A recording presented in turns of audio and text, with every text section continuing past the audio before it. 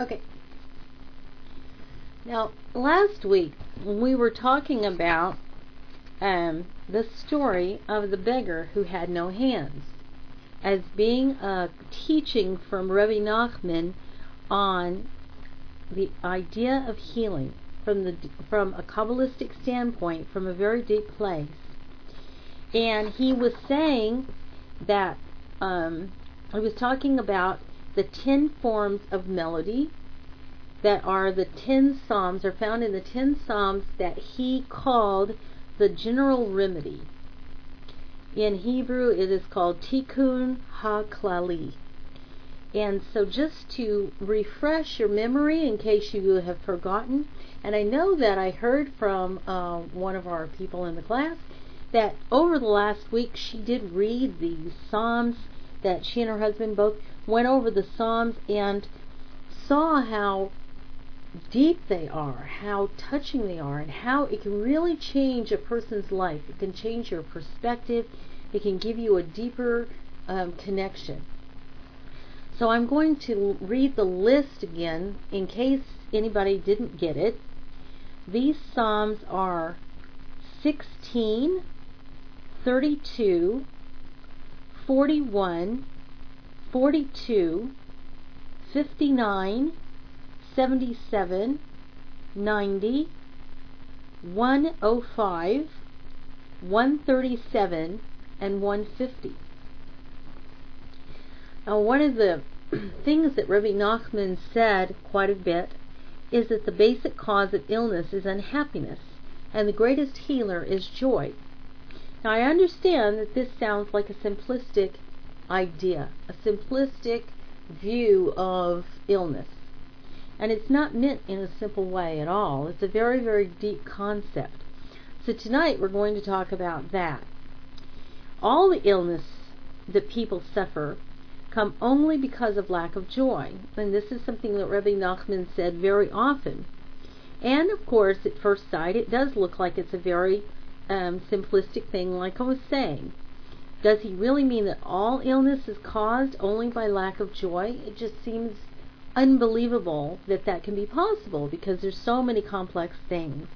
The human body is amazingly complex. It is enough to look at any medical guide to see the enormous number of conditions and illnesses that can afflict the various body parts and systems. Surely they have all kinds of different causes.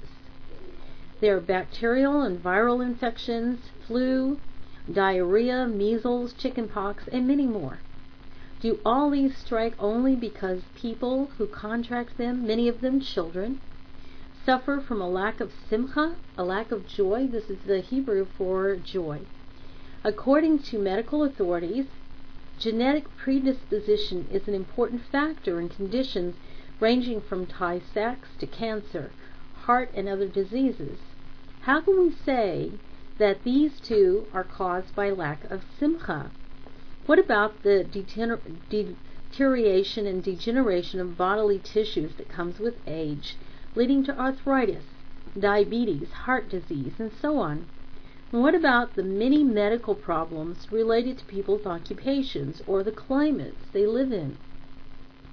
Are these two to be blamed on lack of simcha? And what about the growing incidence of cancer, leukemia, asthma, and other diseases related to millions of tons of toxic chemicals being poured into the atmosphere as a result of industrial processes, automobile exhaust, and so on? Can environmentally caused diseases also be connected to a lack of simcha? It's not too difficult to name various medical problems that are seemingly exceptions to Rabbi Nachman's general statement. But it would be a pity to allow this to obscure the main point Rabbi Nachman is making. Conventional medicine is skeptical about anything that cannot be measured in the blood or seen under a microscope. Western doctors tend to focus on detectable physical changes in the bones, muscles, tendons, organs, skin, nerves, veins, arteries, blood, hormones, etc., etc. Disorders are attributed to the physical intervention of bacteria, viruses, parasites, organic or chemical toxins, excessive intake of fat, inadequate vitamins, and so on. But Rebbe Nachman is not talking about the physical course of disease. He is asking us to pay attention to something even more primary. What is the root cause of the physical problem? What are the underlying mental and spiritual factors that cause the body to become susceptible to illness in the first place? In fact, Rebbe Nachman's statement, made almost 200 years ago, predates much contemporary thinking about the non-physical roots of many kinds of bodily illness. In order to gain further understanding of what Rebbe Nachman is saying, let's first take a look at the terms he uses when talking about the flaw in simcha. In the main, he uses two terms, mara shchora and atzvut. The Hebrew term mara shchora means black bile. The word mara comes from the biblical root mar, meaning bitter. Mar appears in the Talmud to refer both to the physical bile and to the kind of irritable, aggressive behavior that was thought to result from an excess of bile. In the Zohar and Kabbalistic writings and other rabbinical literature, mara shchora refers simply to sadness, depression, and similar states. It corresponds to the word melancholy, which derives from two Greek words meaning black bile, congealed blood from the spleen thought to be the cause of sorrow, hopelessness, apathy, and withdrawal. The word atzvut is a noun formed from the biblical root atzav, meaning to be grieved or pained. But atzvut does not refer only to what is classified as clinical depression in the narrower sense of the term. It also covers a wide variety of other negative states such as frustration, worry, anxiety, impatience, irritability, fear, aggressiveness, and hostility. In essence, atzvut and mara shchora are the states we fall into when we fail to find satisfaction and joy in what is, or was in the past, or seems likely to be in the future. These are terms that apply to the various complexes of disappointment, sorrow, sadness, anger, bitterness, aggressiveness, pessimism, withdrawal, and the like that may arise when we look at ourselves, our lives, and our circumstances and judge them to have fallen short of the criteria set for ourselves. For Rebbe Nachman, the root of atzvut, lies in a person's inability to accept the way God is dealing with him or her. Atzvut is like someone who is angry and enraged, as if he's fuming against God and complaining against him for not arranging things the way he wants them to be. And this is a sign of arrogance. It is as if one is saying, I want to be in complete control. I want to have everything my way, instead of accepting that God governs all things, that He is good and beneficial, that everything He sends is for the best. True health involves more than normal bodily functioning. It is to be vital and alive, not to let our lives go to waste on negativity, frustration, and depression. When Rebbe Nachman says that all illnesses that people suffer come only from a lack of joy, is not necessarily referring only to kinds of complaints that would be recognized as illnesses by today's medical practitioners. His statement includes all the maladies, mental, psychological, and spiritual, as well as physical, that shorten and destroy people's lives. Now, recently I had a conversation with somebody who has been doing a lot of research and reading because his wife, a very dear friend of mine, has a terminal illness.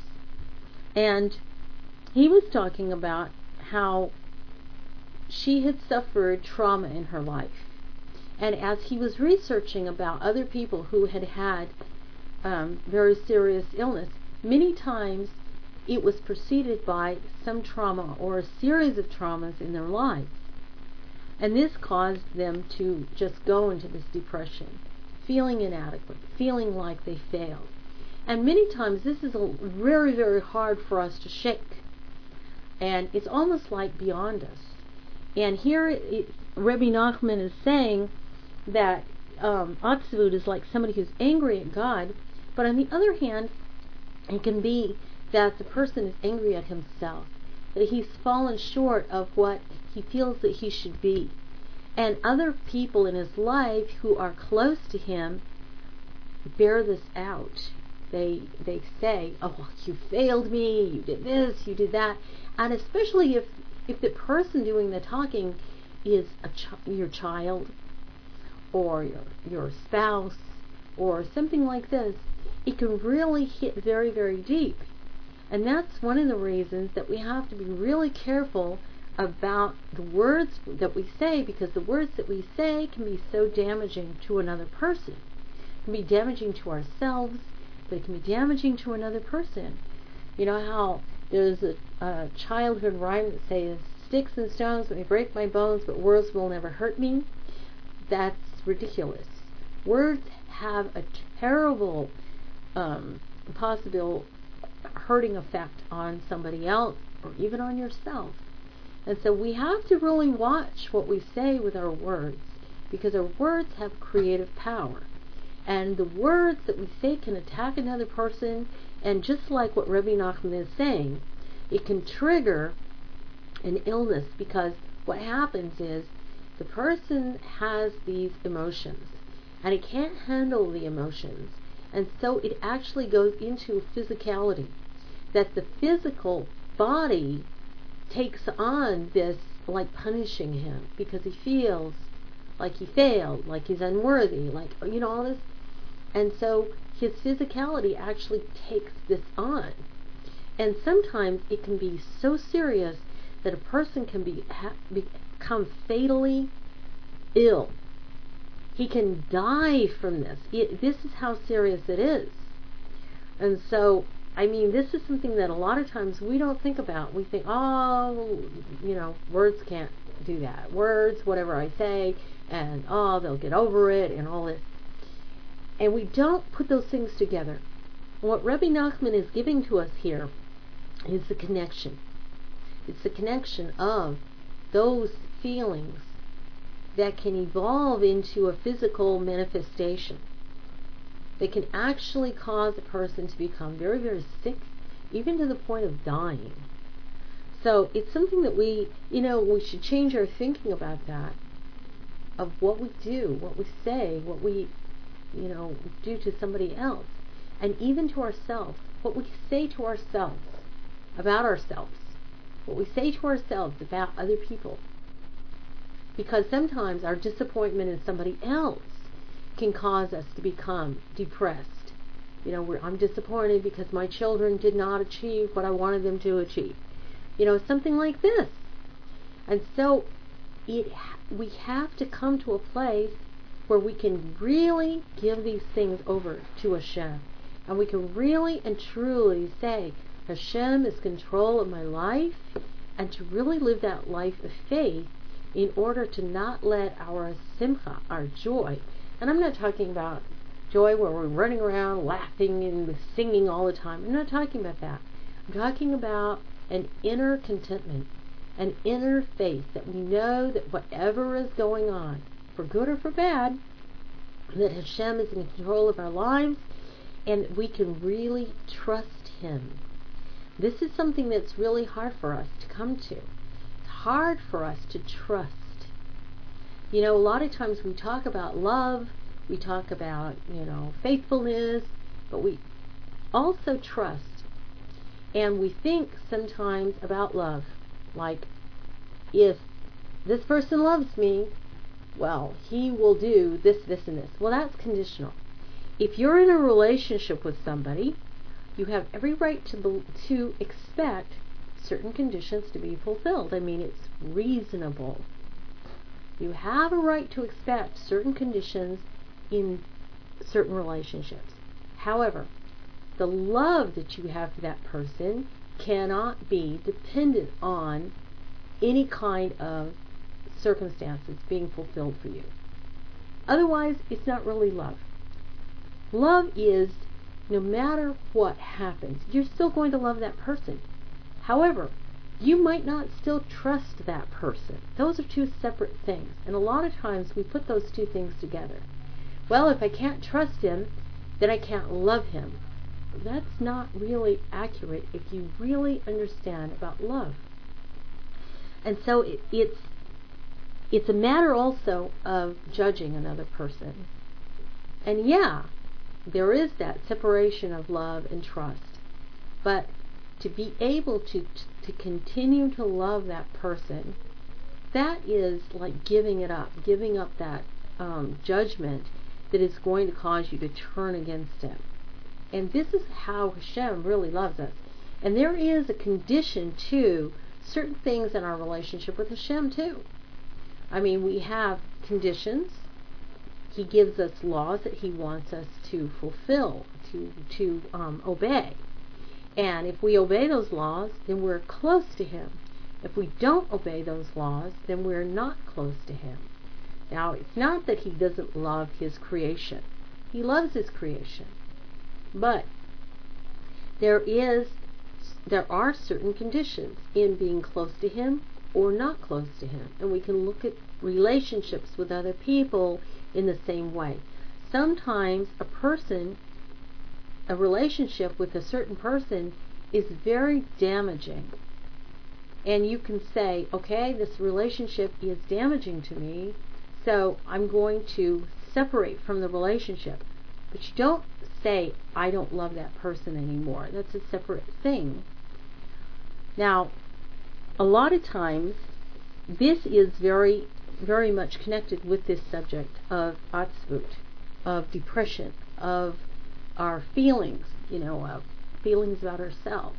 For instance, if a person is in a very damaging relationship, that relationship can cause him to have untrue thoughts about himself. And he can become very depressed because of those untrue thoughts about himself. And what Rabbi Nachman is saying here is essentially that this will open a door for the person to be susceptible to illness because he has these false views of himself. Instead of looking at himself through the lens of the Torah and through the lens of how does Hashem see me, and like we were talking about in our class last night, where we go to that space inside, and we go to the touchstone deep inside our souls, and we touch that place of who we really are, and who Hashem is to us, the truth, without any masks. And we go to that place, and this is very healing, because that is the place where we can say, all of these judgments fall away. I'm going to see myself in a unique way that Hashem sees me. And this is a very healing thing for us to do. For us to meditate and to go inside and touch that touchstone, the foundation of who we are. Many times it takes a lifetime for us to be able to really do that. For us to be able to have all of the masks, all of the things, the roles of our lives just fall away and go inside ourselves and see who we really are. But it's something that we really need to do in order for us to have the truth, so that we can shake off those opinions of other people or even false opinions of ourselves. Because how many times do we get disappointed in ourselves and we say, oh, I'm just a failure, I can never do right, or I'm just a klutz. Whatever we say about ourselves, these negative things, they can just pile up, and they can cause us to go into this atzvut, or this mara shchora, the states of dissatisfaction with ourselves. And we have to understand how dangerous that is, because it robs us of the joy that Hashem means for us to have, the joy that comes from the closeness to Him. And this is where we get our healing, is from being close to Him and having a true picture of who He created us to be. Did He create us to be garbage? Did He create us to be a failure? Did He just say, oh, you're just a cosmic joke in the world and then just throwing you out there? No. And when we think that, we're actually thinking negatively about Hashem Himself. You know? And so this is the thing. This is why coming into this changing our minds, changing our mindset, is actually coming to a place where we can see Hashem too in truth. And we can truly praise Him in the world. And this brings healing. From the very, very core of our soul, of our being, it brings the healing that can then radiate out into our physicality. So Rabbi Nachman isn't just speaking of spiritual maladies, but also of actual physical illness. It's obvious that atzvut and the confusion, irritability, and rash impulsiveness and carelessness that may accompany it lie behind many of the tragic fatalities and injuries caused by all kinds of accidents. How many times do we have an accident because we're just not focusing? Our attention is somewhere else because we're distracted by something that is happening in our lives. In addition, as the underlying reason for many people's excessive eating, smoking, and drinking, atzvut is the root cause of much heart disease and cancer and other health problems ravaging our society. How many times do we do these things that are so self-destructive? And we're not even thinking about it because we're just so busy just trying to make ourselves just kind of soothe ourselves, console ourselves with whatever. And many times it's like, and you think about a baby with a pacifier, just something into that baby's mouth to make him stop crying. And even as we grow up, we find ourselves doing that same kind of thing. Whether we're drinking too much, or we're eating too much, or we're smoking, it's into the mouth. Something to cause us to just be pacified.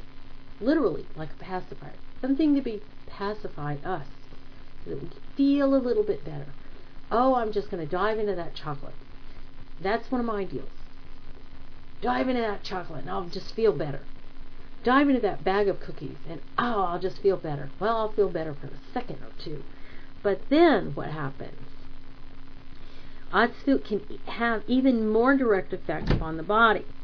Significantly, the very word atzvut has definite physical connotations. As in the verse, He binds up their wounds. And this is also from the root atzvut. And the first time the Hebrew root appears in the Bible is when God said to Eve, I will greatly multiply your pain and travail. In pain shall you bring forth children. And pain is felt through the nerves, and thus atzvut is connected to the Hebrew word etzev, which means nerves. So we can think about atzvut also like nervousness. You know, it's from the word etzev, from nerve. The nerves are the communication system between the mind and the brain on the one hand, and the rest of the body on the other. Not only does the nervous system carry information to the brain from our skin, sense organs, muscles, blood vessels, and internal organs, it also includes the so-called efferent neurons that carry orders away from the brain to influence specific body parts and systems in particular ways. The nervous system transmits motor signals to the skeletal muscles, initiating movement.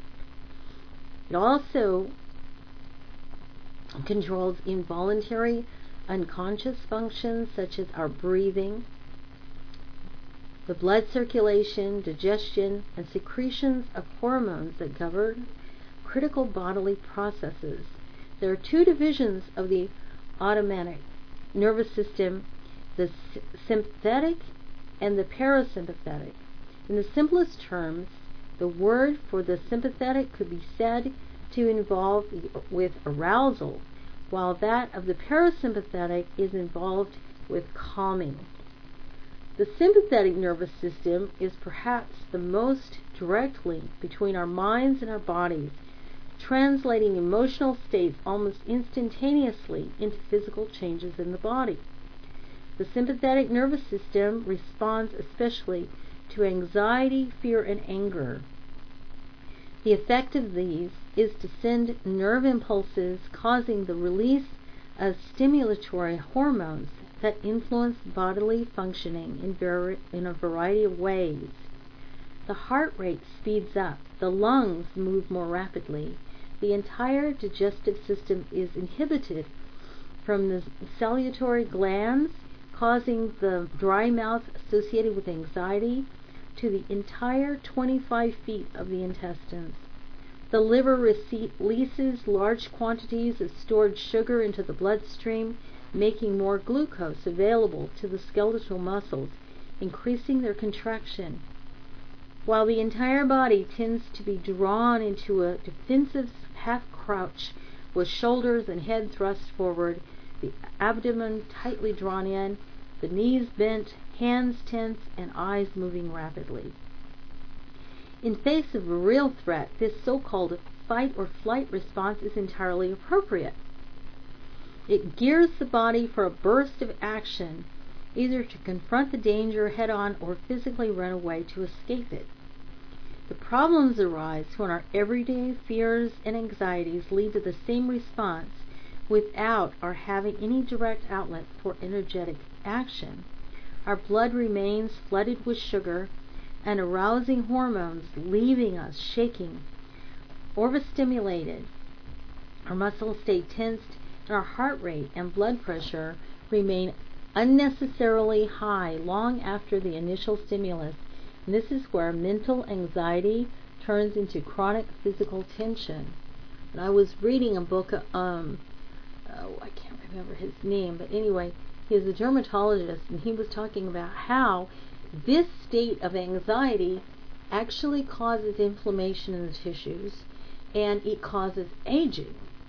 It causes wrinkling, it causes aging in us because the stress of it.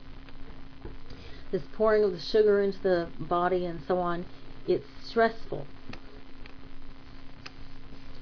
So the role of stress, in many cases, causes cardiovascular disease, the chief cause of premature death in the industrialized world, and is now established beyond any doubt. Adrenaline, or epinephrine, the hormone produced by the stimulation of the sympathetic nervous system, releases fats into the blood that may end up in the plaque that blocks the coronary arteries. Another hormone, noradrenaline, causes blood platelets to clump together, increasing the chances of a blood clot that could precipitate a heart attack. When released in large quantities, as in the case of hostile encounters, noradrenaline can lead to heart rhythm disturbances that can sometimes be fatal. The part played by anxiety and tension in many other physical conditions is also well documented. Medical authorities acknowledge that some 80% of digestive disorders, from nervous indigestion and stomach ulcers to colon cancer, have no obvious physical cause. Stress can be a factor in diabetes, thyroid failure, and many other disorders. Doctors point to worry, frustration, financial insecurity, and marital discord as the most usual conditions that bring on arthritis. Excessive muscular tension can distort the body in innumerable ways, giving rise to chronic fatigue, all kinds of back pain, migraine, and a host of other problems. The physiological effects of the various manifestations of Atzvut, from frayed nerves negativity and aggressiveness to chronic depression and despair, are the subject of the new science of psychoneuroimmunology, which investigates the influence of mental factors on the functioning of the body's immune system. The advent of AIDS has highlighted the importance of a healthy immune system in fending off disease by showing what happens when immunity is weakened. A growing body of evidence points to the decisive role of mental states and attitudes in ailments ranging from colds and flu to cancer. No one today disputes the damaging effects on health of habitual overindulgence, heavy smoking, drinking, and other forms of abuse, all of which are clearly rooted in Atzvut. But while the more subtle long-term effects are demoralization, despondency, and other forms of conscious and unconscious Atzvut may be far more difficult to measure, this does not make them any less significant. They may be precisely the factors that explain why one member of a family with a genetic predisposition to a particular illness succumbs while other members of the same family do not, or why some people in a toxic environment develop certain diseases while others remain healthy. Looking more globally, the growing menace of environment-related diseases seems less bound up with the special lack of simcha in the innocent victims than with the overall contamination of the atmosphere by thousands of chemicals used in contemporary industrial processes in everyday life. Scientific understanding of how many of these substances affect human beings is still elementary. Even so, there is little doubt that pollution is a main factor behind the steady increases in industrialized countries and incidence of all kinds of cancer, asthma, birth defects, and a variety of insidious problems of the nervous system: fatigue, faulty memory, inability to concentrate, irritability, and so on. Yet if we look beyond the manifest problem of the degradation of the environment to the mechanisms that drive it, the appetite for even greater consumption, and especially the mindless thirst for maximum profits, regardless of the long-term consequences, we see that their roots lie in the profound lack of simcha that pervades our society and culture as a whole. It's the absence of true simcha that fuels the insatiable craving for wealth, resources, and territory, that is the cause not only of environmental despoilization, but also of most of the conflict within and between nations in our tortured world. Thus the stricken princess in Rabbi Nachman's story of the beggar with no hands symbolizes not only the individual Jewish soul, but the divine presence itself, which has been all but driven from the world by the arrows, the 10 arrows that were shot at her, the arrows of global Atzvut, manifest in the rampant materialism, hatred, violence, and other ills affecting our society. So we can look at that. We can see it even on a global scale, that it is this dissatisfaction. It's dissatisfaction individually, and we see it even collectively. That we see it as the cause for the illness that we see around us in our societies, in our nations, nations against nations, the dissatisfaction, the poverty that we see, and then the nations wanting more and more and more, never happy, never satisfied with what we have, or trying to make a place that is where all of us can live in peace with each other. It's stepping on each other. It's always... And so the whole world is suffering. The whole world is sick. And we can see this illness on the individual level caused by this, and on a national and global level. So when we're praying for healing, for ourselves, we're praying that we can come closer to Hashem, and we're working on that because we see that as the root. We're praying for healing for ourselves.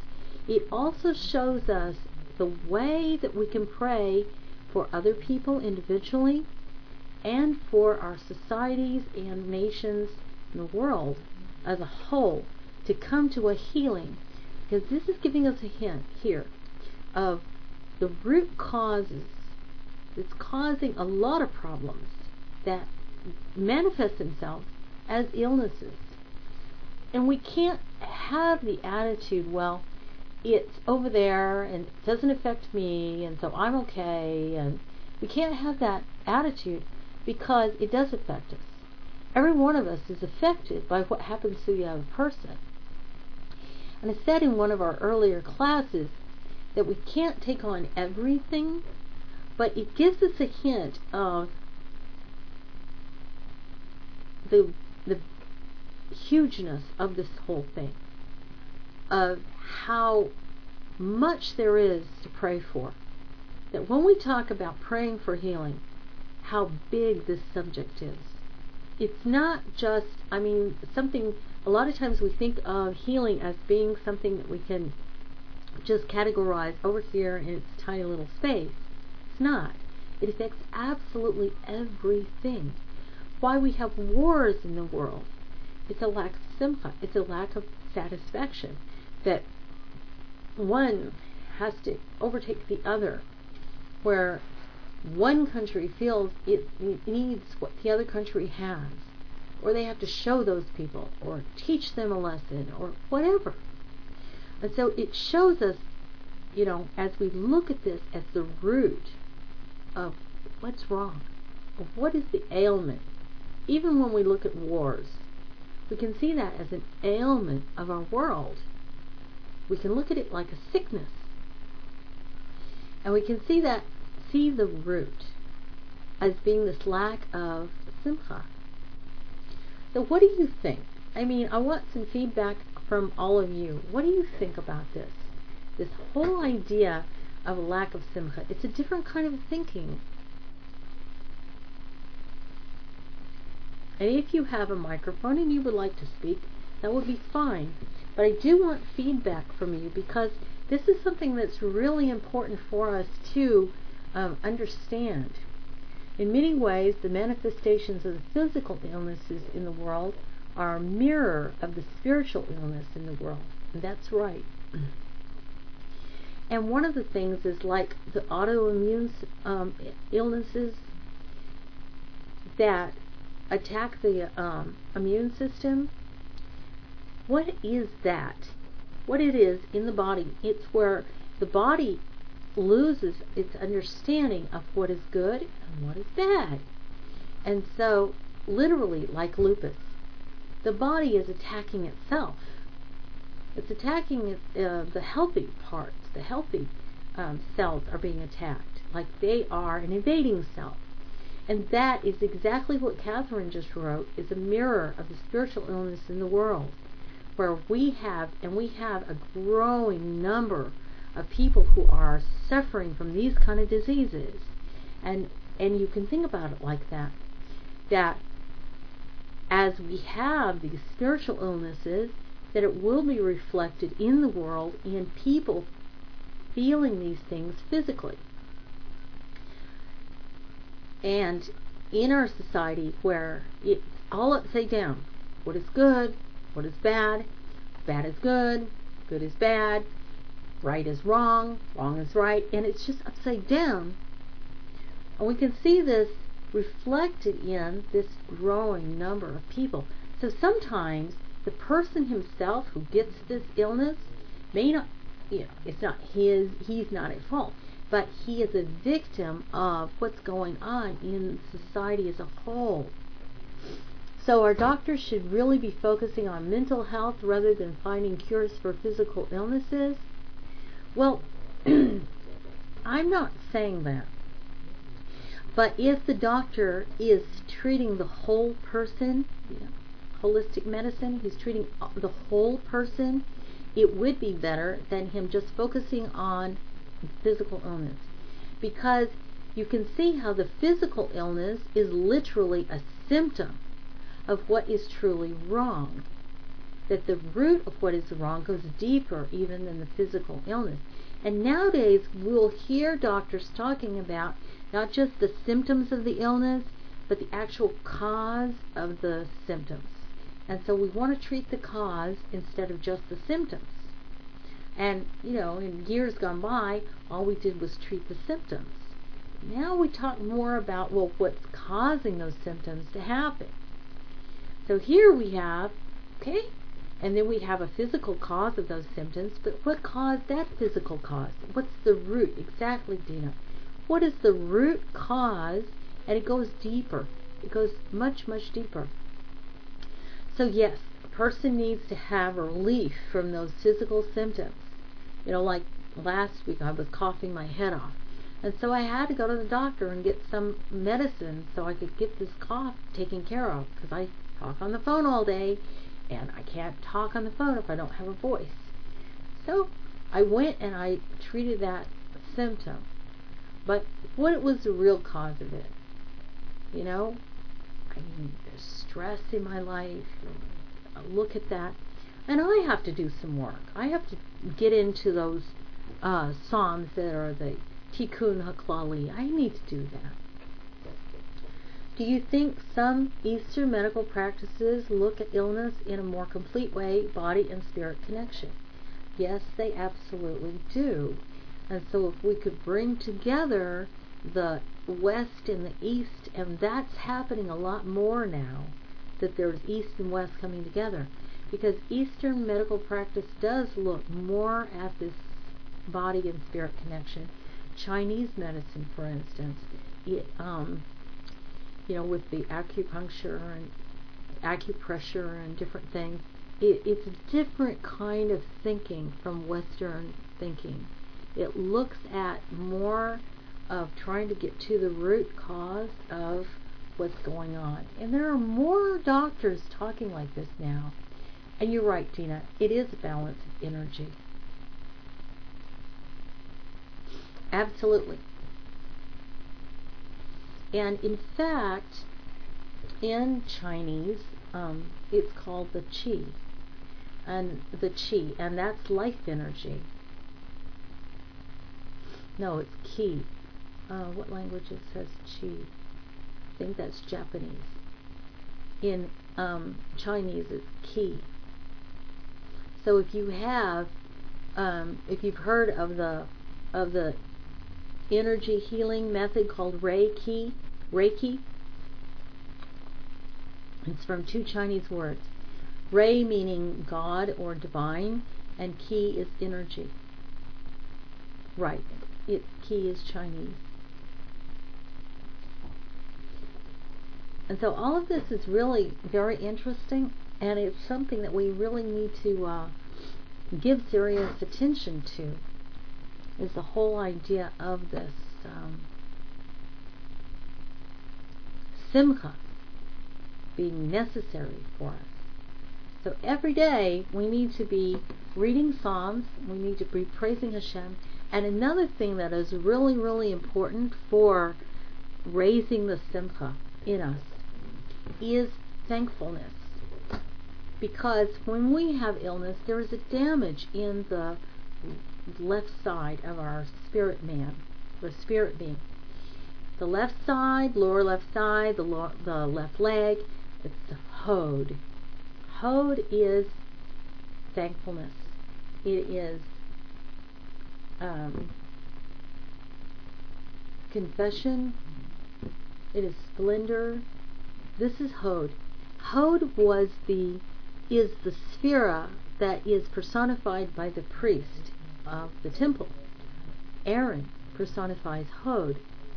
And so, for Hod, for us, we would practice thankfulness to Hashem, thankfulness to people around us, to build up our attitude, just like what Debbie says, our attitude of gratitude, of being thankful for what we have, for being thankful for what has been in our lives, for being thankful for what is coming in our lives, and coming to a place of contentment. Do you see in Proverbs about God and His desire for balance in the world and our bodies? Right.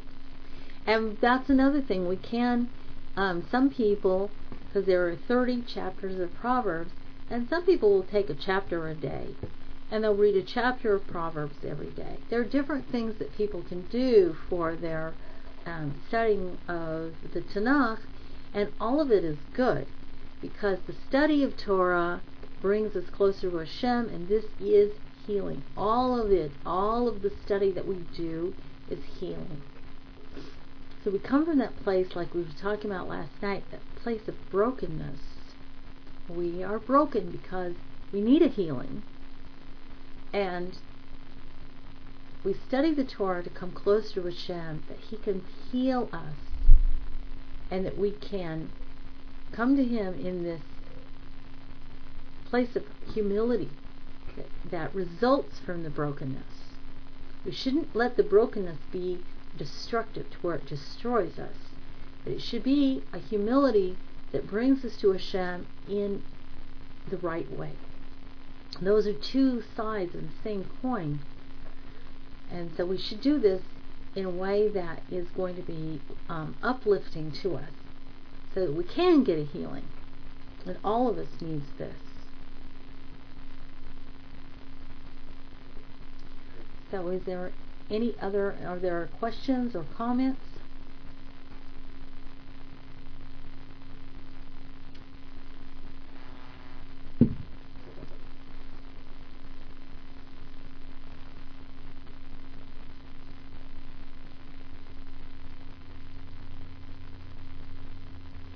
So a lot of times when we feel ourselves under stress, you'll feel yourself weaken.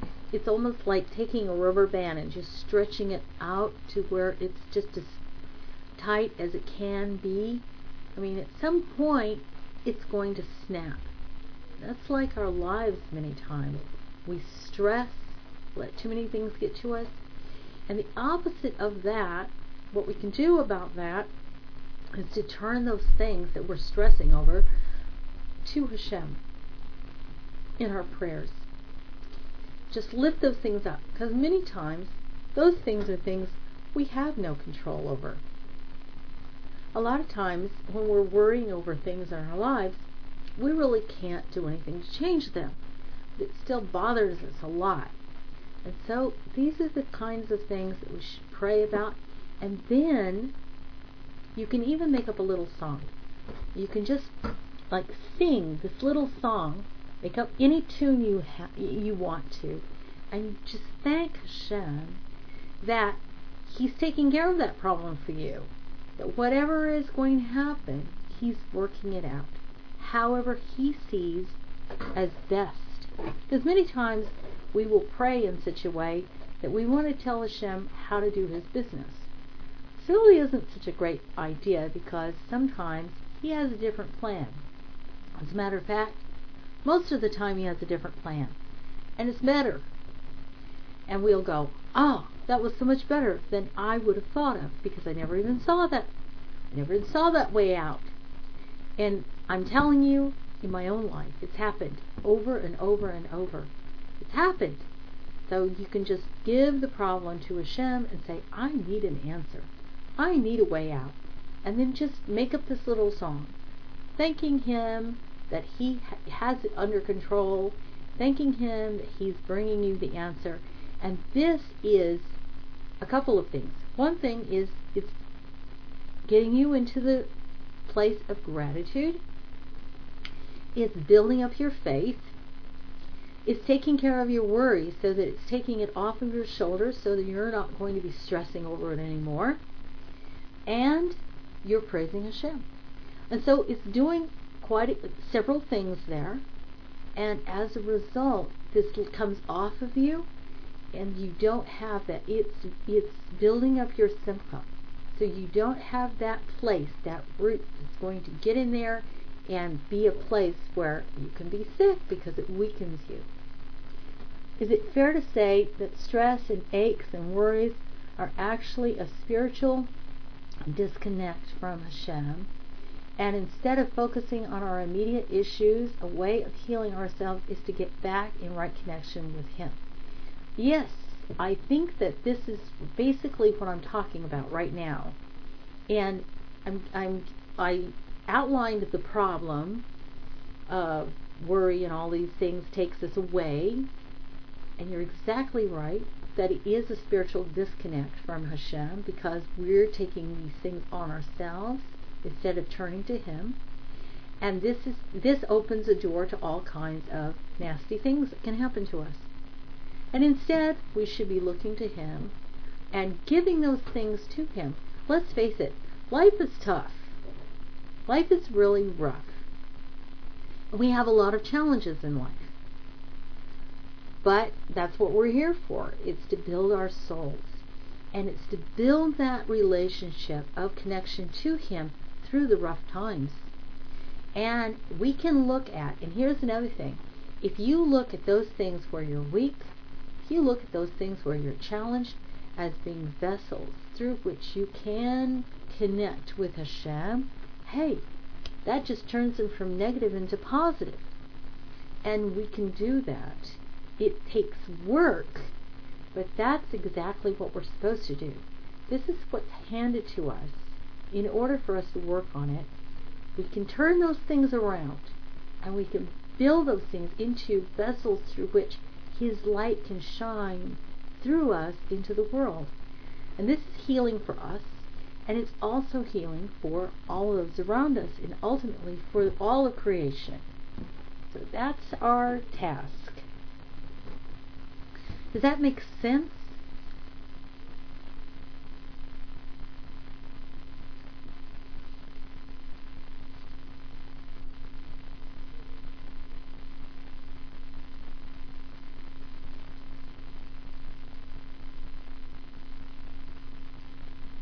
You just kind of have to think about it a little bit. Just practice it too.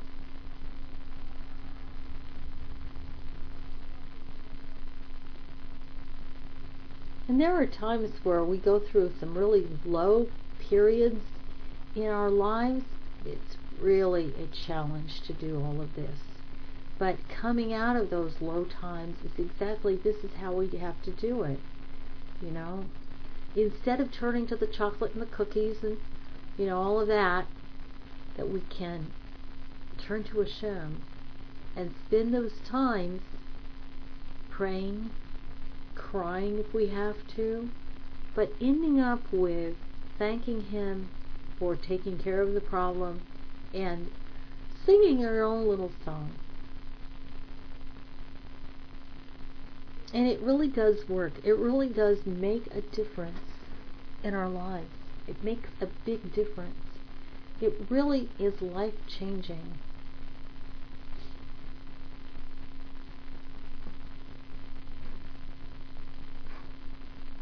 And so that's basically what Rabbi Nachman is talking about restoring that joy, restoring the simcha.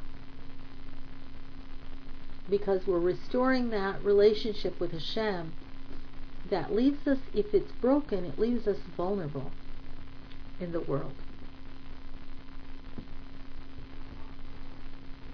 Now, before, in one of our classes, I'm going to talk about exactly, a little bit more in detail, exactly what happened at the temple when the priest would have the Levites sing, and they would have the music change as the person bringing the sacrifice was going through the process of tshuva, and the music would change. And so I'm going to read about that in one of our classes, not right now, of course, because our class is almost over, but this is going to be something that I'm going to go into in one of our future classes. It's really an interesting study about what the priests exactly did do in the temple. And it did involve music.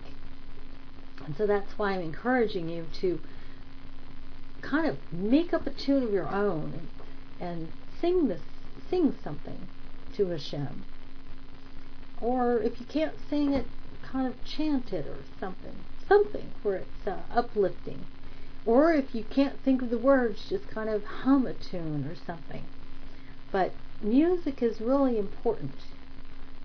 like the pulses of that the beggar without hands was talking about. Those 10 pulses, the song. It's really important, the melody. So you just kind of make one up even. And in fact, the one called nigun is a melody without words. So sometimes what's going on inside of us is beyond words. Sometimes you have a deep sorrow, or sometimes you have a great joy. And it's beyond words, and so you just kind of make up this tune. And it doesn't even have to be something you already knew. Just something that you make up, and you can just kind of hum it. Have you ever had times where you had a prayer that you wanted to pray, and it was beyond words, and you just couldn't think how to say it, how to put it into words? Have you ever had that happen? What do you do when you have something that you want to pray, something you want to express, that's beyond words? What do you do with that? Does anybody know?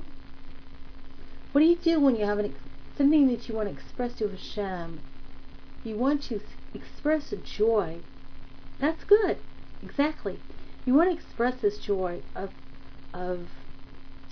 praising Hashem, and you can't think of any words. It's beyond words. You know, this is really, really high. It's really, really high when your soul is just soaring up. It's beyond words. So this is something where this nigun comes in, where we can just sing a song without words. You can even pray a prayer without words. It can just be like feeling. It can be reaching up. It can be visualizations or pictures. No, it's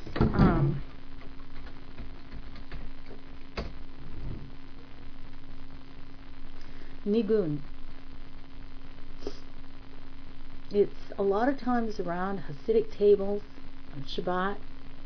They'll sing a nigun, and somebody will just start humming or start, they'll start singing a song without words, and this is a nigun. And so this is what we do when we want to express something to Hashem beyond words. Okay, thank you for joining me tonight, and I'm going to end the class, and I look forward to seeing all of you next week.